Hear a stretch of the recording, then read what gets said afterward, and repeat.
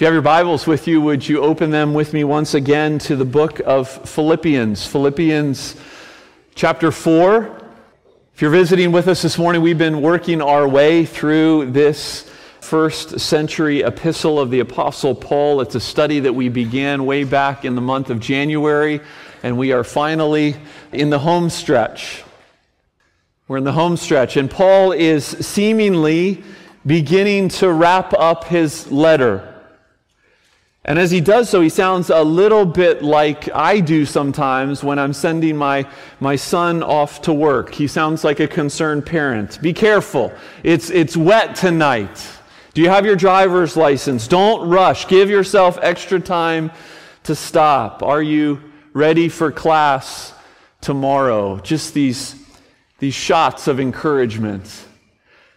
It may sound to us, as I'm going to read this passage in just a moment, it may sound to us a little bit like that's what Paul's doing as he closes this letter. But I want to argue to you this morning that this is not a series of rapid-fire, scattershot admonitions, but they're all connected to the theme that Paul has been talking about, at least in the last couple weeks, this theme of peace. And it's all under the umbrella of what it means to be a heavenly citizen. Right? Our heavenly citizenship through the gospel of Jesus Christ gives us a different perspective than the world around us. Indeed, it transforms us fully into different kind of people. So as we looked at last week, we looked at peace within our relationships in the body of Christ and how we cultivate that, proclaiming to the world out there, a world full of conflict and strife, how do we proclaim to them in the way that we love and deal with one another the love and the unity of the Trinity? Well, this week, as we continue in this theme of peace, you can see that the title of the sermon is People of Peace, Part 2. This week we turn inward to peace within ourselves. But just like last week, before I even read the passage this morning, I want to remind us that this kind of peace is built on the foundation of the gospel, on the assumed reality that you and I, that we can have peace within ourselves, that we can have peace with one another because we have peace with God, because we have peace with our Creator. Remember, Paul writes, this letter is written to the church, to those who confess the name of Christ. However, that doesn't mean that if you're here this morning and you don't know Jesus, you don't love Jesus, that there's nothing for you here, or that these words aren't for you. They actually are for you.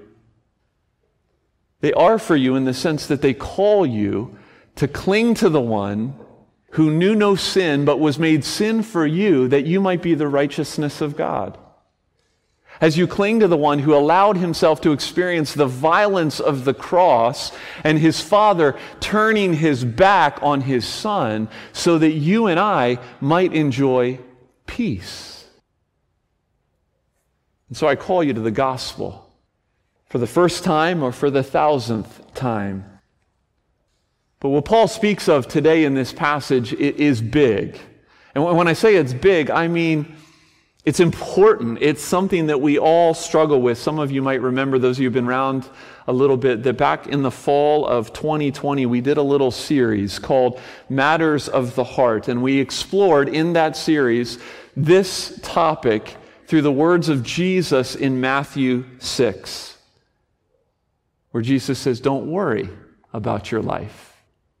I'm going to be referring to that passage a couple different times.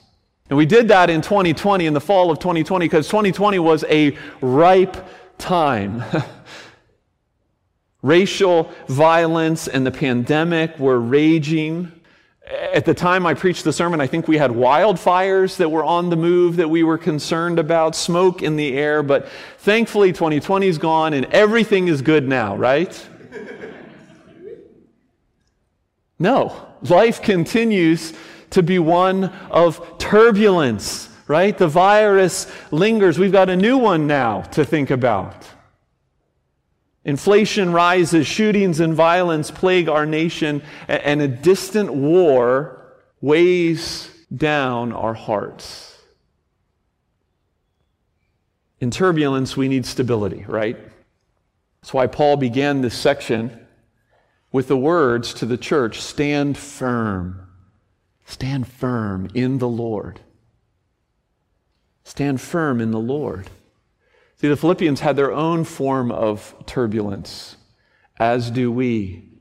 But my privilege, my job this morning is to proclaim to you this, that we have a rock, that we have an anchor, that we have a shelter amidst all of the pounding waves of life.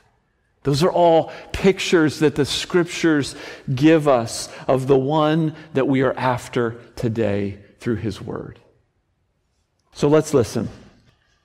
Giving our attention to God's Word once again. It's our tradition here at Ascension, out of honor for God's Word, for you to stand as I read it. If you are able, please do that. Philippians chapter 4, picking up where we left off last week.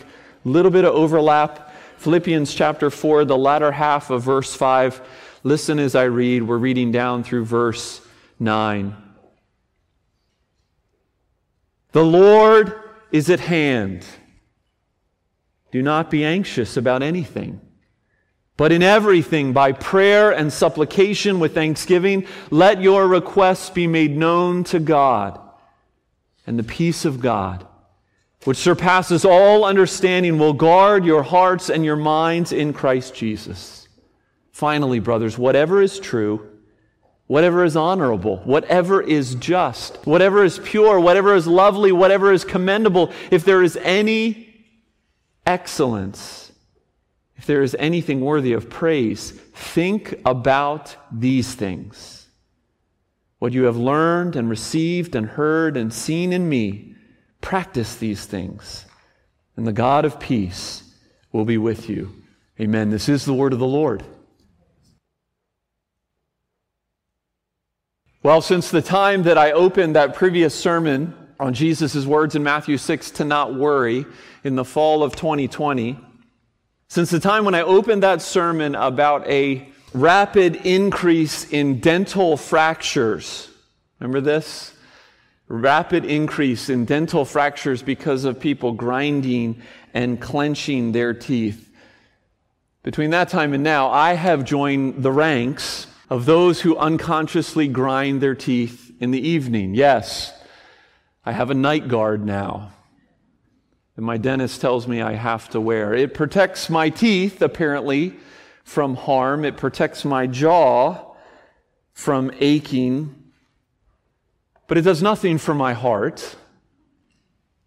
Whatever anxiety is happening deep in my subconscious, in my sleep, needs something more than just a mouth guard. Peace.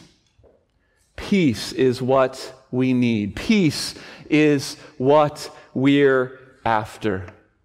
Verse 7, the kind of peace that guards hearts and minds, not teeth and jaws. The kind of peace that we're not going to find in a psychology textbook, but the kind that surpasses all understanding. The kind of peace that is supernatural. The kind of peace that the world says, I just don't get. I just don't get that. One author wrote about this notion of peace. He said, detached from its New Testament context, the word peace is sort of a spiritual marshmallow, full of softness and sweetness, but without much substance. Well, that's not the kind of peace that we're after. We're not after just a feeling that comes and goes. We need substance. And brothers and sisters, I'm here to proclaim to you through God's word that that's what Jesus gives. Indeed, that's what Jesus promised. You see, peace is not merely a feeling. Peace is not the absence of all trouble. Peace is rest in the midst of the trouble. Let me read to you some of the words of our Savior. John 14:27. Peace I leave with you, my peace I give to you. Not as the world gives, do I give to you. Let not your hearts be troubled, neither let them be afraid. But Jesus, that's how can we not be troubled? John 16:33, in this world you will have trouble, but take heart, I have overcome the world. And so what I want you to hear this morning from your Savior, the Lord Jesus, is what he said over and over again in John chapter 20, in verse 19, in verse 21 and 26. Peace be with you. Peace be with you. Peace be with you. So how do we get there? How do we get there? The apostle says, do not be anxious. Everybody good? No, the struggle for peace within ourselves is just that. It's a struggle. It's a battle. It's a marathon. It's a fight. And not only that, but it's incredibly complex, right? You and I are not just thinking beings. We're physical beings. We're flesh and bone. We're spiritual and physical. And so our individual stories are littered with pain and brokenness and in some cases trauma. And our bodies respond in different ways to events and stimuli that oftentimes we don't even expect. And so hear me, brothers and sisters, I don't stand before you this morning with quick fixes or easy formulas for peace. But as a fellow struggler, I come to give you pathways, divine pathways from God's Word, for you and I to battle against the distractions and frailty of our own hearts, as well as the brokenness of the world around us. That's what God's Word offers this morning. So 2 truths for us briefly to walk through as we think about these familiar verses. The first one is this.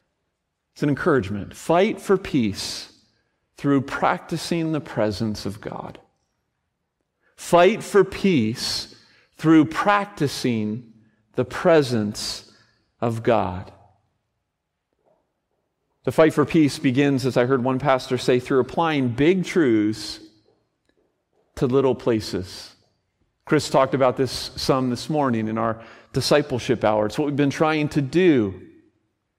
And there's no bigger truth for us to think about than God himself, than fixing our eyes on Jesus. When we study Jesus' words in Matthew 6, remember I drew your attention to the familial language that Jesus used. As if he said to his people, you're not an orphan. You're children, yes, but you're children of the King. You're not alone. Therefore, as you seek first his kingdom, as you seek first the King, everything you need will be provided for you. And then we come to this passage, and we read that the Lord is at hand. We talked a little bit about that phrase last week. It's a phrase that can be taken either temporally or spatially. But when you add it to verse 9, where it says, the God of peace will be with you, I think we should receive it as spatially. It may apply in both ways, but I think spatially is how we need to think about it, meaning he is with us. Always caring, always available, always sufficient for our needs. And of course, this dovetails with what Paul says here directly. What does Paul do? He says, pray. Do not be anxious about anything, but pray. And that's what I mean when I say practice the presence of God. Prayer is not merely a tool for peace, it's a vehicle for greater intimacy with your God. A God who wants you. He wants to have fellowship with you. He created you for that reason, not because he needed you to serve him or do anything for him, but because he wanted fellowship with you. I've been reading a book which has been really helpful on this issue. And the author says this, he says, it's not a mathematical equation. It's not anxiety plus prayer equals peace. If you want to think of it as an equation, it's anxiety plus prayer equals reliance on God. And that reliance, that trust eventually will bring peace. But the thing that it gives you immediately is the thing that you want most and the thing that God has designed you for, relationship. So as we seek Him, not just His blessings or even His healing, but as we seek Him,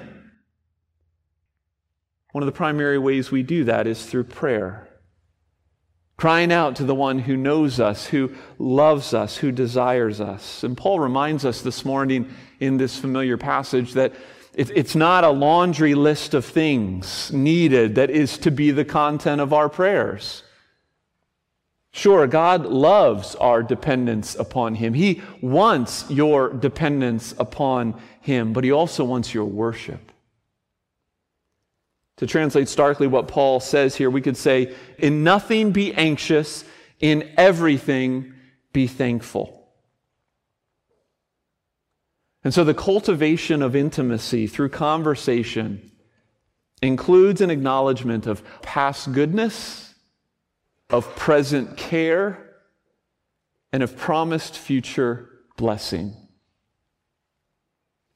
You and I are naturally forgetful. We're naturally self-centered. We're good at recognizing and complaining when things don't go our way, and our prayers will camp out there if we're not careful. And so the call to bathe our prayer in thankfulness is a necessary one. Fight for peace through practicing the presence of God. So practically, what does this look like? Well, sure, we can cry out, and the Lord invites us to cry out to Him in those little moments, in those mundane moments, in those tiny anxious places. Yeah, we can cry out in immediacy our need for peace to settle in and to come and meet us. But I think taking a step back, this kind of practice, it takes unhurried, unhindered time. You just can't rush it. It takes intentionality. It's not just going to happen. It takes two of the hardest things to come by these days, silence and solitude. It takes reflection on His tender mercies through His Word. It's not easy in a hustle-bustle world, is it? But it's what your heart needs if you're going to fight for peace. Psalm 46:10, be still and know that I am God. Psalm 91, verse 1, he who dwells in the shelter of the Most High will abide in the shadow of the Almighty. Dwelling in the shelter. Abiding in the shadow. That's what we need to be about. If you fight for peace in this way, thankful prayer in the context of relationship, it will create in us a sentinel of peace, right, that guards our lives. And the one that stands guard is the Lord Himself. Listen to how the letters to the Romans and the Hebrews conclude. This is near the end of both these letters. Hebrews 13, verse 20. Now may the God of peace, who brought again from the dead our Lord Jesus. Peace is often linked with God's salvation. Romans 16, verse 20. The God of peace will soon crush Satan under your feet. Peace in the Bible is often linked to God's victory. So you and I, we struggle with anxiety because we feel the need to, or we want to control. And your Father says, you don't need to be prepared. Remember what I've done. Remember what I promised to do. And I am with you right here, right now. And so my encouragement to you this morning is to let your anxiety drive you to the Lord. That's what he's after. God's word isn't trite. God's word is not a mere platitude. It is the way of life. And Paul's not wanting to oversimplify things by saying do not be anxious, but he is giving us, by way of the Holy Spirit, a pathway for us to walk in. Isaiah 26, verses 3 and 4, you will keep him in perfect peace whose mind is stayed on you because he trusts in you. Trust in the Lord forever, for the Lord God is an everlasting rock. The staying of the mind, that's where our passage leads us next in this fight for peace. And it's the second encouragement to you this morning. And it's this: fight for peace through pondering new affections. Fight for peace not only through practicing the presence of God, through thankful prayer, but fight for peace through pondering new affections. I have this love-hate relationship with the evening news, and I think you do as well, or at least you need to have a love-hate relationship with the evening news. You see, I like knowing what's going on in the world. I want to know what's going on in the world. I want to strive to be a responsible citizen of this country, of this planet. But hear me when I say this: a steady diet of the evening news is not healthy. It's just not. Just this past week, I flipped on the evening news. One of my kids came down, was standing next to the couch where I was sitting. The first lead story was the Buffalo shooting, 10 dead. The second story was the Taiwanese church shooting, 1 dead. The third story was the Korean salon shooting. And now we move on to the war in Ukraine. There was an article written not too long ago, I've mentioned it before, talking about the dangers, it's a phrase that I like to use now, the dangers of distant drama. Distant drama. And the dangers of distant drama, not just in removing our focus from our locale and what's going on right before us in our communities, before our faces, but also centering our souls and our minds unnecessarily on the broken things of our world. I've talked about this before. Authors have talked about this before. Our souls are not meant to carry the weight of the world and all the information and all the brokenness that we can come by way of the internet. You don't need to know about all that stuff, and you weren't meant to carry all that stuff.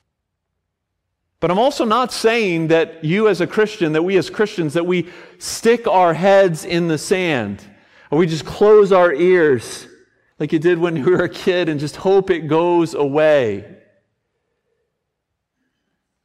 No, I think what God's Word calls us to is to guard our hearts, to be renewed in our minds. Again, there's continuity here with what Paul says, with what his Lord, the Lord Jesus, said to his followers in Matthew 6, right? When Jesus said, don't worry, what did he say about those who do? The Gentiles, those who aren't God's people, they run after these things. They focus on these things. And Jesus says, as a follower of me, new affections take center stage in your hearts. And so ponder new affections. And so we have this list, this list of things that Paul instructs us to ponder. It's a list that in many ways exhibits the very life of God. These are things worthy of praise, categories of a renewed mind. And I think Paul gives us this list simply to say this: a life of pursuing and practicing the presence of God, and a mind full of these things has a hard time dwelling on circumstances that create anxiety and steal our joy as God's people. I don't know that Paul expected the Philippians to camp out for too long on each one. They kind of create and paint a total picture, but I want to spend just a moment working our way through the list and talking about one in particular. Ponder, Paul says, ponder what is true. Right? What is true is over and against what is false, right? Those things that correspond with the certainty of God and who He is and His Word. Ponder what is true. Ponder what is honorable. Now, this is a big one. We might say what is morally excellent, right? This is substance over superficiality. Another way to say it would be this is dignity over frivolity. The first thing that popped into my mind when I thought about this word honorable and began to unpack it and think about it was the dangers of the internet and the reality of our world of smartphones and our information age. And one of my favorite books on the dangers of the internet is a book called The Shallows, not written by a believer. The Shallows by Nicholas Carr. He quotes an economist and he says, when access to information is easy, we tend to favor the short, the sweet, and the bitty. And then Nicholas Carr goes on and he says, talking about that whole notion of FOMO, the fear of missing out. We crave the new even when we know that the new is often more trivial than essential.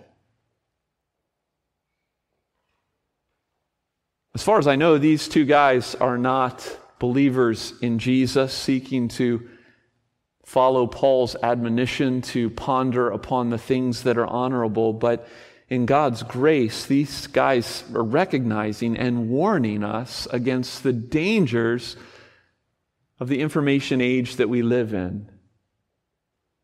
The dangers, according to them, of not being whole. And for us as Christians, it's much bigger than that. Because peace is harder to come by when our diet consists largely of junk food rather than healthy meals. Right? Instead of waiting for that savory meat to marinate and to cook, we just stuff our faces with potato chips. And that's how we fill ourselves. Instead of waiting for that cup of tea to brew and to get right, we just down shots for the quick hit. And Paul, through his admonition, slows us down here and says, ponder what is honorable. Be careful. Ponder what is true, ponder what is honorable, ponder what is just, that which conforms to God's standard. Ponder what is pure, that which is holy and free from sin. Ponder that which is lovely. This word is only used here in the New Testament. I like how one author I was reading fleshed this out. That which breathes and evokes love. Think about those kinds of things. And then finally, that which is commendable, that which is worthy to be repeated. All of these words, all of these colors, they come together to paint a portrait of life, of a life practicing and fighting for peace through the pondering of that which is worthy of praise. And at the end of the day, you who know and love Him know that this is a picture of Jesus. The one who knows our weakness experientially, and yet who resolved to walk with the Father and in the way of His will with resolve. Brothers and sisters, God's Word this morning, it's not a quick fix, but it is the vision that has got to be at the core of our fight against anxiety and worry. Dovetailing with where we ended our discipleship hour, these are habits of holiness that we're talking about. Practicing the presence of God through thankful prayer and pondering the things of God through new affections. May God give us grace. Let's pray.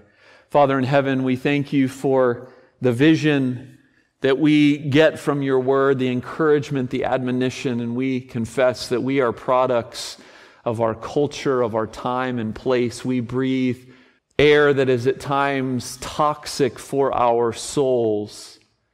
And we ask that you would, by your Spirit, through your word, that you would open our eyes, that you would shine light on those habits, on those places where change needs to come, where gospel change needs to come. Oh, we're at your mercy, for we can't change ourselves. We need your strength. We need your grace. We need your Spirit. And yet we want to grow. We want to be whole. We want to walk with you, our God, in the life that you intended for us to walk.